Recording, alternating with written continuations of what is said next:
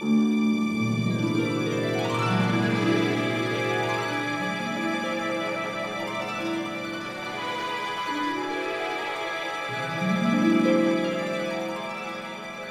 Fredrik Gertten, and I'm the filmmaker.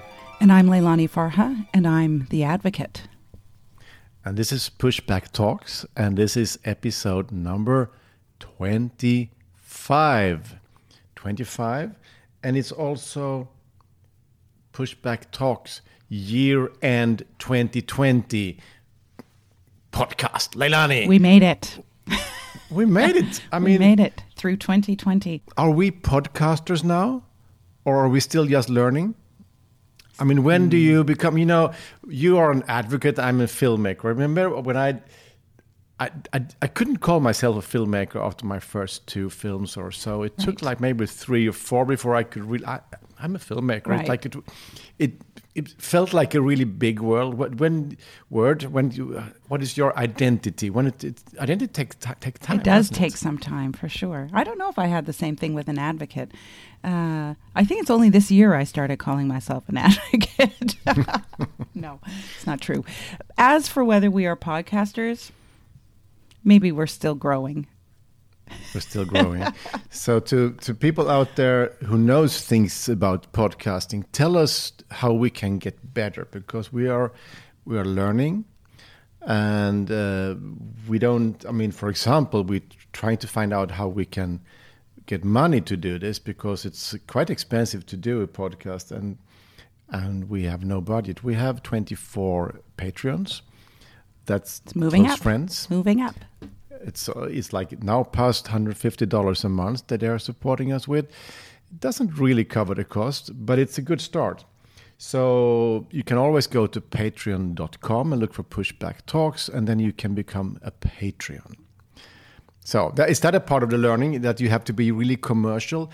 Hey, friends out there, do you want us? What do you say, Leilani? Should we put the Pushback Talks up to one of these platforms with ads on? Would you like to have that? I wouldn't. I don't like listening to podcasts that have ads. And I was listening to one the other day where the broadcaster was doing the advertisements, so he's talking, and then suddenly he breaks into this advertisement and he's talking about, I don't know, some healthcare service. It was odd. You do that? I didn't like it. Couldn't you do that? No. Only if we get to sing. If we can sing our advertisements. Actually, I was once in a bar in Louisiana, where they had every Saturday they had a show, and it was like a real Cajun band. Oh yeah. And they had commercial breaks, and then they were talking this pidgin French. Oh my gosh. Doing the commercial, the same band was doing it. Was like that's hilarious. It was kind of cool. The local ads. So, but they didn't sing it, but they were reading it in a nice way. After singing, though, right? Yeah, it's true. So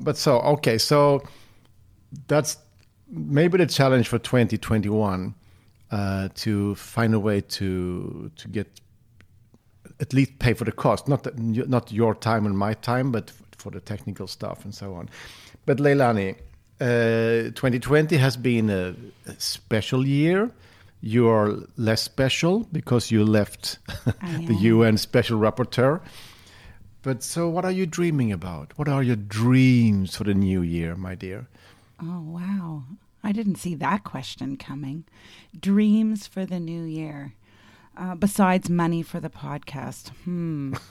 To be honest, I really would like things to just quiet down a little bit. Things have been very active with the shift. And I feel like after such a big, actually not just 2020, I've had big few years. And I need some time to just do a little more reflection. I'd like to do more reflection and a little more writing. It's one of my favorite things to do, and I never have time to do it. So you mean you're leaving the podcast? No, the podcast is part of an ability to reflect, isn't it? Yeah. I don't know. I mean, I got a little bit nervous. No. I'm not going anywhere. That's the sad truth. I'm not going anywhere. But just if things could quiet down just a little bit, a little bit more time for some reflection. Walks in the woods. It's cold time of year coming up in Canada. And this is to our listeners. Leilani is working a lot, and she's working too much. And you have a very small team, a very good team, but it's a very small team. And the task you're taking upon yourself, but also other people give to you, it's a lot. It's a lot. It's a lot. I do have I want to give a big shout out to my incredible team. I'm going to do that. Incredible team, all of them working crazy hours. Everyone's working too hard, but they're so committed. It's amazing. And we're on this amazing ride. My dream? No, you didn't ask me. Okay. No, let me think. Do I want to know your dream? Yeah, okay. Tell me your dream. My dream for 2021 is to... Yeah, maybe I would like to rest, but I actually want to get back to work. You know, I call myself a filmmaker, but a filmmaker not making film. When do you stop being a filmmaker? That's like my stress, you know. It's I really want to get out again with a film crew and to find stories and tell stories and meet people. You know, that's my inspiration to be out and try to understand new stuff. And I mean, the way we are talking to each other is also, of course, a journey in some way. But it is really good to go out and meet people and watch countries and cities and to understand what's cooking on the planet. I want you to do that too. That's actually how I really know you, is through that. You know, I've walked many cities with you and seen cities through your eyes and your observations. So I want you to get back to that too. And you can survive that I will do that without filming you? Yeah. 2 years was enough. Okay, that's good. It's true. It's true. It was a lot. So, I mean, we really stole your time. So anyway, and we shouldn't talk about, but this was like the dreamy part of this podcast. I mean, the year and the year before when we released Push, it's been intense. We've been out there and we have so many, I mean, I've met so many wonderful people. You should know that it's sometimes a very cynical world, but there are so many great people out there. And the luxury of traveling with a film is that you meet a lot of cool people. And I mean, for me, it's really hopeful. I meet amazing people in Belgrade, or I meet them in Kuala Lumpur, or in San Francisco, or in El Salvador, or in Santiago de Chile, or, you know, in so many places. And they give energy back to me. And also hope, because I think, can we change the world or can we not change the world? Yes, I think we can change the world because there are so many great people out there. So there's hope. Absolutely. It's been, I mean, when I think about, I was just thinking, sorry, I got lost as you were talking. I was thinking about all of the screenings of Push that I attended with you. And one of the things that you wouldn't know, Fredrik, is that for me, it was amazing to go to so many different theaters. So you do that. That's who you are. You've been doing that for years and years and years. And so, you know, you knew most of the theaters that we were going to. You'd been there before. But for me, it was all new. You know, the Castro in San Francisco, the amazing theater in Amsterdam. I mean, so there's the change that we're making and the amazing audiences and their reactions and various reactions to the film. Like some audiences would laugh, some audiences wouldn't laugh, some would be very technical and detailed after the film, some would be left with like huge, big inspiration. But for me, I also had this constant experience of a new physical space, a new theater, some beautiful, some very pedestrian. But still, that alone was an amazing experience for me. Yeah. And the world premiere we had at the amazing Bremen Theater in Copenhagen, a very beautiful venue. And Saskia Sassen was there. And it was like, I don't know, 600 people or so. It was like beautiful. Incredible. Yeah. And that was like the kickoff for a lot. And you, I mean, we now, in retrospect, we call it the perfect storm. Mm-hmm. Because you were still you and rapporteur. You sent a letter to whom? Who did you send a letter to? Yeah, I sent 7 letters. I'd sent them a few days before the opening of Push, and it was all timed quite perfectly. You'll recall, Frederick, we were trying to scramble around and make sure it all worked perfectly. So I sent 7 letters one to Blackstone and then to 6 different governments who I felt were violating the right to housing by inviting in Blackstone and other private equity firms to dominate their housing landscape. So the 7 countries included Denmark, Sweden, Ireland, Spain, the US, and the Czech Republic. You had told me I actually didn't know this. You and your team told me that there was this burgeoning activism in Copenhagen against Blackstone buying up a huge number of units. I can't even remember how many, but it was a lot. Yeah. And also we should also understand, that normally our kind of advocacy or making a film, it's kind of hard to break through. So you need good stories to tell and connect with that society. But we had in the festival CPH Docs, which is one of the biggest docs festival in the world, Copenhagen Docs. They had an amazing publicist, press agent called Line Bielenberg, and she was really fighting to get you into all the big media, and you were in all the national news on TV, all the national news on radio, all the big newspapers, the right wing, the left wing, everywhere. And so this story about Push and you criticizing Blackstone for their behavior in Denmark became a major story. That's right. She was amazing. Lena was amazing. I mean, she created a press conference for me to release the Blackstone letters, as they're now called, and Push had already premiered, and the activists had taken to the streets. And as you said, there was tons of media attention as a result. So you get this perfect alignment of things to make change. You've got in my opinion, an incredible film, and not because of the lead character.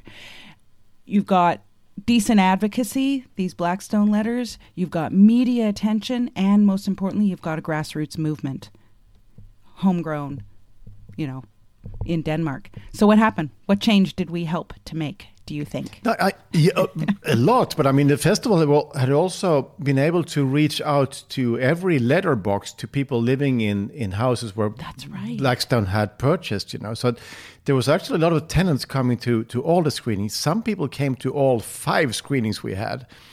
Amazing. And the premiere was amazing, but the second screening was at another theater called Grand Theater. And they had organized a panel where, for example, the mayor of Malmö was there, but also a lot of important Danish politicians, including the then housing minister. And the housing minister, after the film, he was like maybe almost the first man out to talk. And he said, this might happen in London, this might happen in New York, but this is Copenhagen. This is different here. And he opened up, he was like a really cool guy. And then the audience, remember the audience? Oh, yes, they were standing up and shouting. They were so angry. So it was like, it shocked almost everyone because it became so intense. Yeah. Because he tried to, I've seen that trick being played in many places. They say, it's like there, it's London, but it's not here. They play the same trick in Sweden also, some people. But in Denmark, this was like 3 weeks before the election, which meant this guy, he is no longer the housing minister. Amazing. He lost, and now the new government has implemented a new legislation through the parliament, and it's called informally Lex Blackstone. It's amazing. So actually, Leilani, your work in combination with the film and some amazing activism around there, and some, of course, brave politicians, created a legislation that is now protecting tenants. Of course, it could be sharper, it could be better, but there is something that is actually changing.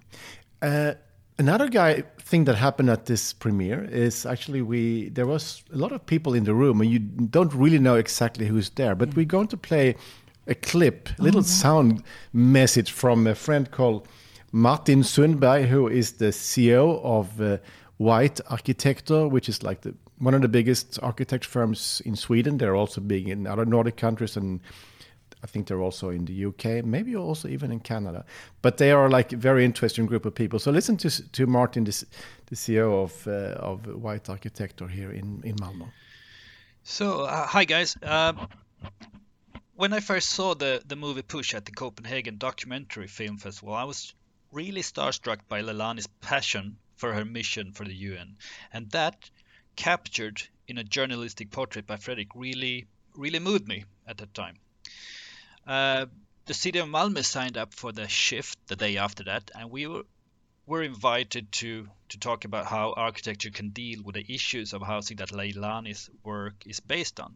And the signing ceremony was just very formal, and my feeling when the mayor Katrin said that these questions won't be solved in the city hall, but by all of you looking at the audience, my feeling was that maybe that's not just enough. Maybe nothing will happen. So we contacted Fredrik to sort of investigate how we as an architectural practice could join in. I think there might be a misunderstanding or self-inflicted belief that architecture is all about design and visual impact. And I mean, it's true that a beautiful building is also a sustainable building that will be loved and cared for in the future.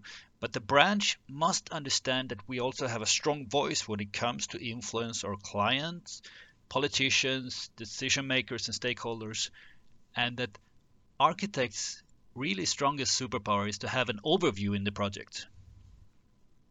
And sometimes it means that we must take the perspective of those not present in the process, like young people or people with less assets.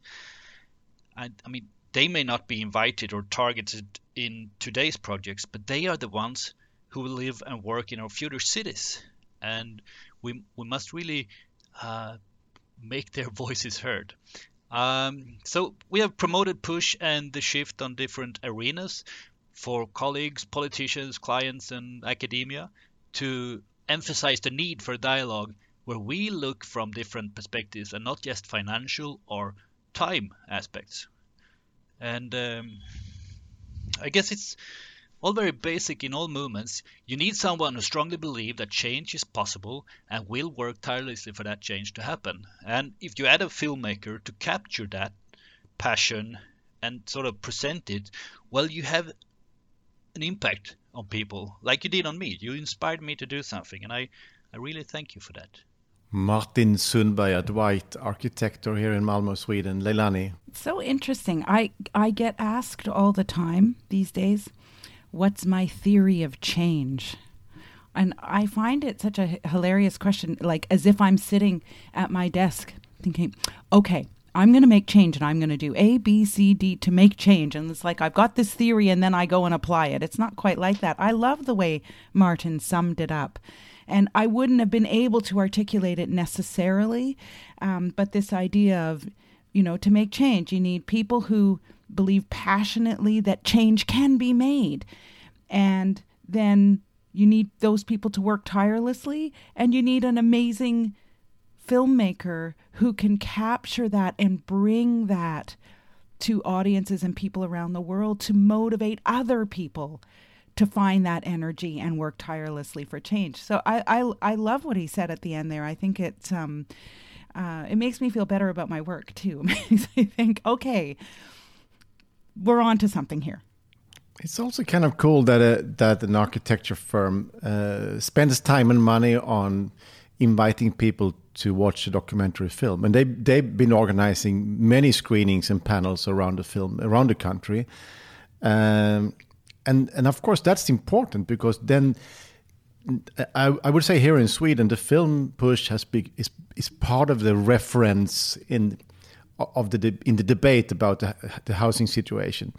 We haven't. I mean, Sweden is still behind Denmark and Germany when we talk about legislation, but But people like Martin had pushed the film into the center of the debate. Actually, I was, and the other day I was talking to something called Business Arena, which was like totally the real estate business own little 2 days conference with a lot of different panels. And I was the keynote talking about Push. And everybody had seen the film. So in that sense, it's interesting that they feel that they have to take this into consideration. And actually, I could send a very nice message to them because, like Martin, he was showing the film. But I got an email this week from a Danish founder of the biggest real estate capital fund in the Nordic countries. And his name is Rasmus Nørgaard. I don't know him. I've never met him. I don't know so much about his company, NREP. But he wanted to buy 300 codes of, viewing codes of Push to send as a Christmas gift to all his employees, all the employees of that company in the Nordic countries. Oh my God, I love that. What's the firm? NREP, but what do they do? They're like an asset management. They are in all kind of real estate, from student housing to logistics to everything. Oh, I don't know. God. And he bought 300 viewings of Push for his employees as a Christmas gift. I love that. Then I had a little. Now there's an idea. I had a little talk with him yesterday, just to find out, because I was going to speak to his branch, Right. And he said regulations are good for business. Mm-hmm. To protect tenants is good. And he also said that the pension funds, who are now putting a lot of money into this market, they need to be sharper. Their asset managers need to be sharper to see the consequences of their investments. They can just not go for the growth. They also need to see what happens with people living in the houses. So this comes from a guy who is in this business, deeply in the business. So that's interesting. Mm-hmm. I think we're going to we should connect with him next year. Absolutely. I think we should invite him on to Pushback Talks. I would love to hear him say that publicly and get others who are in his industry or the financial sector to think along his lines, or at least open their minds to his way of thinking. I think it's cool because this is not. These are not socialists or communists talking. This is like people in the business, but they see the effects when the business is too extreme. This kind of capitalism speed that the Blackstone model is kind of representing. That is too much, even for people who love the market economy. They feel this is like too much. We need to be also to be responsible. And that's also, there's hope also in that, isn't it? I think so, personally, yeah. I mean, it's so interesting because I get so many questions all the time about whether I'm trying to take down capitalism. And Fredrik, you've seen in the post-screening of Push, someone will always ask that question. Well, what do you think about capitalism? Do you really think capitalism is a system that can work for tenants? And so when I hear people like Rasmus saying, we can be regulated and we can have limits to what we do, it makes me feel better because I think we haven't given a fair chance. I don't think we've tried to make capitalism responsive to human rights. I think we need to try to make it responsive to human rights. And then if that fails, then maybe we should start looking elsewhere. But anyway, Rasmus seems to support my position. A lot of people will call you naive, and that's what we get all the time. And I've met a lot of people from the left kind of criticizing the film, and I tell them, okay, so do you think the film would be better if we ended with red flags, marching people? Exactly. So then we can add some red flags for you. I mean, come on, ridiculous. No, the film is all about pointing out this is a problem, this is something we need to talk about, something we need to understand. Solutions, yes, let's talk about solutions. And then one can say, down with the capitalism. But anyway, that's fine. It's freedom of speech. Leilani, we went to Toronto. That's kind of very close to your town. We opened up the Bloor, the amazing Bloor Cinema, and your mom was there, your sister was there, and your kids and husband. Everybody was there, and all my friends and your friends and your face was in the front of the Now magazine, which is like the magazine that you read in all the bars in Toronto, and there's many bars in Toronto. So it's suddenly, and the headline on the magazine was "Housing is a Human Right." On this kind of magazine, you read to see what's going on in this week in this town. Mm-hmm. So the film kind of took also Canada with a storm. It did. I just have to make a comment about the screening of Push in Toronto. It was so emotional for me. I don't know if I ever told you, Fredrik, but just before the film screened, I went down to the loo in this restaurant and I took Julieta with me and I was crying my eyes out, as you know I like to do. And I said to her, okay, I'm not going to the screening, and send everyone away. I don't want anyone to see the film. Anyway, she did what Julieta does best. She talked me through it. And she said, well, you're not going home and you are going to go see the film, and so is everyone else. So let's go. Toronto was a really interesting, also, we might say, the perfect storm. Because Now Magazine, and again, I mean, WG, you guys hired some really great people to push the film, and not just the film, but the ideas in the film, which is so cool. So it's not just promo for the film, but promotion for the idea that housing is a human right and that we should be talking about it. Get PR was our company we worked with. Amazing. They were amazing. People. And so you and I were all over various media, and that was pretty relentless, if I recall. But then at the same time, I had hooked up with an organization that I used to work for called CERA, the Center for Equality Rights in Accommodation, a big long name. In fact, Bruce Porter, who's also in Push, was the founder of CERA and the original executive director, and I took over after him. But in any event, CERA organized a whole bunch of community meetings for me, as well as meetings with City Council. And as a result of all those things, Push, Now Magazine, other media, and the local activism, because of course Toronto is under siege in terms of financialization. Airbnb is huge in Toronto. Rooming houses that you see in the film are being converted. The Frosty the Snowman fellow being converted into, swankier, more luxury places, etc. And people are sleeping in the streets. Yeah, remember? I mean, every doorway. Numbers. Yeah, every doorway. Horrible. So when I went to City Council, I mean, it's not just me. It's this confluence of things. The city started to take very seriously the right to housing. And since the film opened there, the city has adopted a 10-year housing strategy that incorporates human rights really at its foundation. They are in the midst right now of appointing what they're going to call a commissioner on housing, but that commissioner's role will be to ensure that the city is doing what it should be doing in terms of its human rights obligations in the area of housing. So really some huge strides. It's not to say that everything's perfect in Toronto. There's a lot of stuff going on right now with homeless people and encampments. I see a lot of, I follow a lot of people on Twitter, and I see there's a lot of ongoing battles in the city of Toronto, and as in many other cities around the world. But also the cool thing is that many of them are now using your language. And housing is a human right.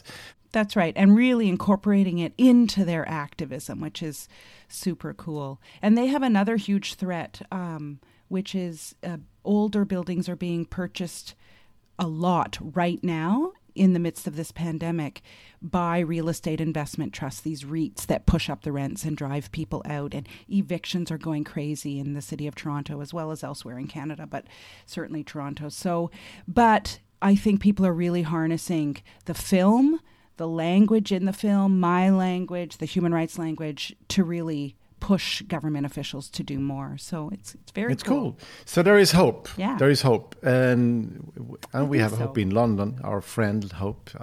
We always have hope in London. So 25 episodes of Pushback Talks. That's something we didn't really plan for. The pandemic forced us into this. I can see you on Zoom a lot, or we talk on WhatsApp. So we keep the contact quite tight. I mean, we are quite busy in this trying to understand what's going on around the planet. So do you think we should open up a new season of Pushback Talks? Definitely. Yeah? There's still so much to talk about. And let's face it, we're not getting that vaccine for some time. I mean, the year of the needle, the 2021, the year of the needle. Let's get the needle. Right. Let's get the vaccine. I want to be early.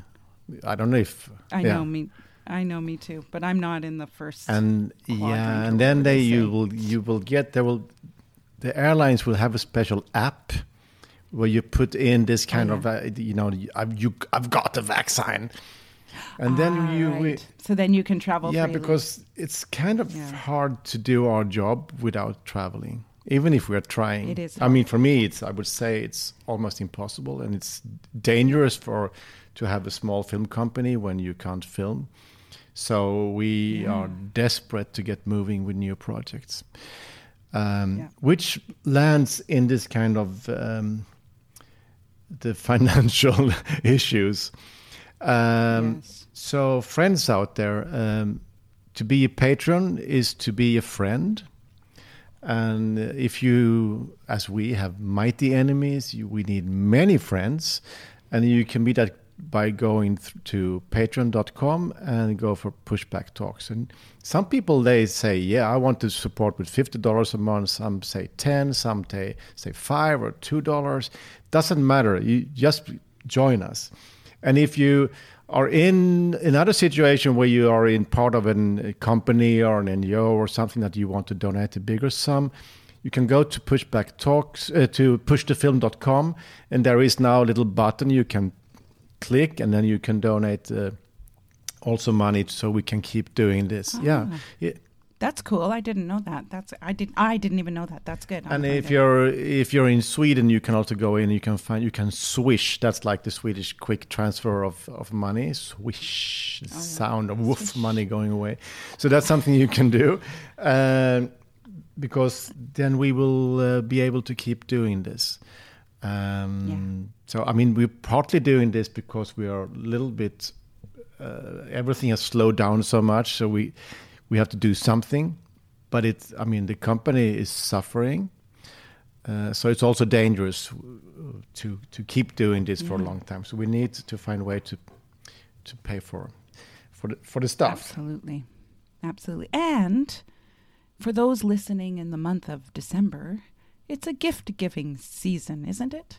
And Frederick and I, let's face it, we love gifts. Yes. So give us gifts. If for no other reason, then we love gifts.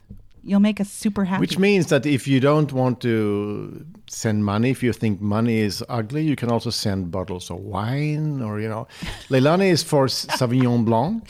That is not where I was going. I think we need hard, cold cash. Oh, yes, but if you imagine if you're like, you have a wine cellar that is amazing. And you think, I have too many of these 82,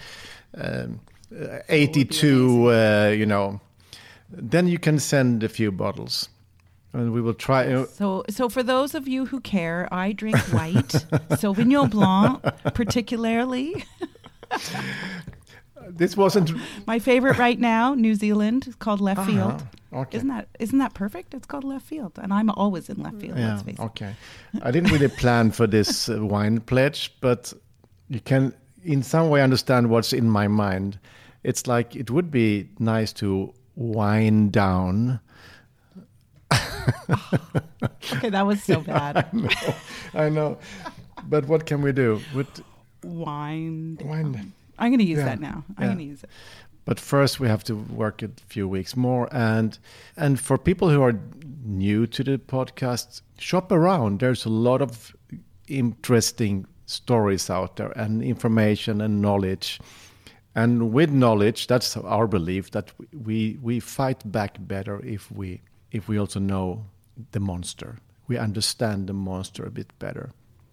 And the monster is not only Blackstone. It's a whole system which is kind of in some way organized so there is no real people behind it. It's like a machine that has its own way of functioning, but it's destroying our cities, it's destroying lives, and it's also destroying the planet because this is the same machine, the same monster that is making the climate go crazy, and we are consuming too much of our planet. But the same monster is also now have an extreme effect on the poor people, and I mean, the divide, the gap is bigger and bigger. And I mean, we're talking about income inequality, but the gap. I mean, this is a story we talked a lot about since the 2008 crisis. The gap became bigger, but now after the pandemic, the gap will be even bigger on this planet. Yeah, I was talking to a friend in New York yesterday, and he's an urbanist, academic, and former architect, and very sensitive to cities. That's his life. And he said, he lives in Manhattan, and he said, walking the streets right now is all he sees is this growing inequality. That's all he can see before him. He says it's devastating. So I'm sure that's right around the world, not just in New York. And I think this is the message also coming from the people we mentioned here, Rasmus, the investor, and Martin, the architect. That to live in an unjust society is not good for anyone. Even if you're good off, you don't really want to have starving people, watching you when you're eating. You want everybody to be able to eat and sleep in a real bed. Yeah. One of the things I've been thinking about recently is I think for some people, the monster, particularly when it's big finance, seems very remote from people. Like, how will I challenge the monster? But what isn't remote to people are governments. And I'm finding governments are defending the monster constantly. Even now, when there's heightened awareness thanks to PUSH and the work of many advocates around the world, there's still a defensiveness around the monster by governments, and people have access to governments. We all have access, whether it's our city councilor or whether it's at national level government. We are constituents, and so that's what I really want people to start doing is forcing governments not to defend the monster and asking governments to think through whether defending the monster is good for their constituents and their cities and their country. And also demanding that pension funds invest in a way that is not destroying the planet and not destroying the lives of citizens. I think there is, I mean, and I think this is all something we can actually act on, and we can have success in it. I mean, I mentioned here before that one of the biggest banks in Sweden, Swedbank, actually divested from Blackstone. They had a lot of Blackstone shares. That's amazing. So, and this is because of the debate that PUSH has created. So, and I think this is the ethics of the finance industry is like a new battlefield that we also should all get more engaged in. Definitely. That's 2021 for the shift. We will be engaging in a campaign around pension funds and their investments with respect to real estate. That's good news. That's good news. Mm-hmm. So, Leilani, I asked you about your dream for the future, but what is your now? It's Christmas coming up, New Year's. I love Christmas. I'm not religious, so I don't love Christmas in that way, but I love I love lights, like colorful lights. The history of colorful lights comes from Victorian England, where everything was so dark and drab, and so they put up lights to make people feel happier. And it works for me. And Canada's a dark country at this time of year, and Ottawa, where I live, is cold and dark. So, and I love fires, and I love watching really bad movies. I admit it, really bad movies at Christmas time. So you will not watch really bad movies. Push. No. No, I said really bad movies. I got nervous. Anyway. So for me, it's all cozy time for the next couple of weeks anyway. I mean, I live by a market square, and there is a lot of lights in the trees, and there's a big Christmas tree, and it's fucking dark. But anyway, it's. But the lights help, don't they? Yes, but I see my friends on the southern hemisphere putting up pictures right now. It's like makes me. I know tough. it's painful. And I made it. I was actually doing a panel with Valparaiso, Chile, the other day. Oh, and nice! And to one of the most beautiful places in the world. If our listeners haven't been there, and to this amazing theater, Teatro Condell, where I've been several times with my films. And they're now playing Push again. It was up there for like 10 days playing when the pandemic hit and everything got closed. But they promised to put it up again after the pandemic. But it now had it. Okay, I'll meet you there. So that's also a little shout out to our friends in Chile, to Alexandra Galvis, who is our distributor in Chile. Yes. And to the people at Teatro Condell and other friends, the bicycle activists of Santiago, who really they organize their own screening of Push, and with two friends in many countries around the world. We are happy to call you our friends. Leilani, Fredrik, enjoy your holidays, also the too. Christmas, and don't buy too many gifts because it's stupid and consumerism.